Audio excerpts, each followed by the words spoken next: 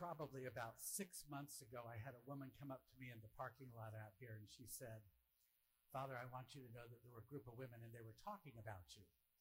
And I said, well, good. They were leaving somebody else alone.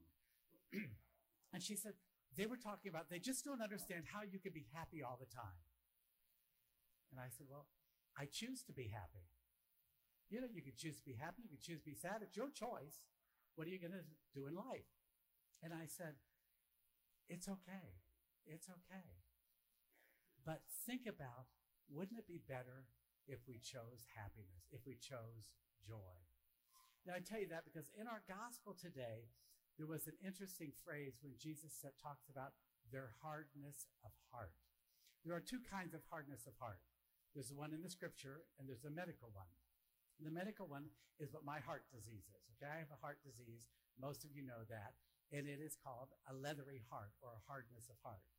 And so my heart doesn't pump properly, and it's never going to get any better. It'll get worse.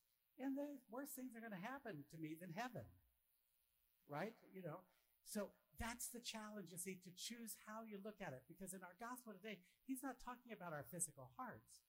He's talking about how do you live your life? Are you living your life believing and acting like we've been saved by Jesus Christ? Or do we go through life acting as if life is a burden? That's the challenge. Now, about 4 years ago, I was hearing lots and lots of high school confessions. And one evening, I had about all I could take. And so I went out and I said, because these were all kids in Hamilton County, okay? And I went out and I said, let me just set the record straight on a couple of things with you guys. I'm sorry. And they all kind of looked at me and said, I am so sorry. I'm sorry that your parents watch over you so much and that your parents want to be part of your life and you don't want to because you're 16, 17, and 18 years of age. I'm sorry that your parents love you. And they looked at me and I said, well, that's what you want. You ask. You complain about your parents. You're coming to confession and complaining about your parents all the time. You are blessed. You can look at it as a blessing, or you can look at it like, oh, I can't believe that my parents love me this much. I said, that's like saying I'm disappointed that God sent his son to redeem us. I said, it doesn't make sense.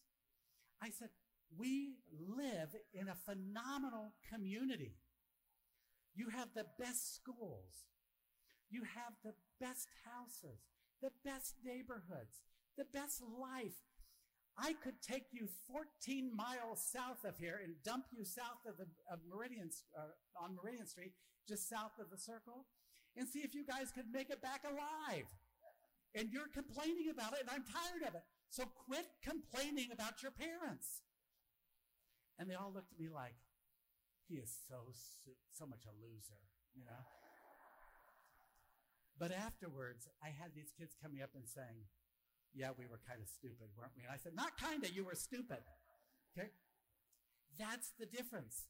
If you have a hard heart, you refuse to see the goodness of God in your daily life.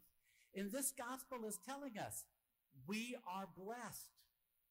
And we in Hamilton County are especially blessed. So don't whine, don't complain. If you don't get the best of this that you wanted, or you didn't get to go out to dinner this night, I promise you, you will not starve. Okay? Live your life in the joy of knowing that we have been saved, that we have been redeemed, and everything else is just icing on the cake. And once I realize that in my daily life, my life just gets better. So if somebody says something mean to you, just think to yourself, well, they're probably crazy or they're having a bad day. Okay? But live on. Why? Because we have been redeemed by the blood of the Lamb. And Jesus Christ did that for each and every one of us. We have been saved. And on top of that, what else do you need? So if you don't get a new bike, you don't get a new car, you don't get a new ring, I'm sorry, but you're still going to heaven. Okay? And in the final analysis, all the stuff that's so important to us today won't go with us to heaven because we won't need it. And that's the beauty of our God. So let us today give thanks and worship him.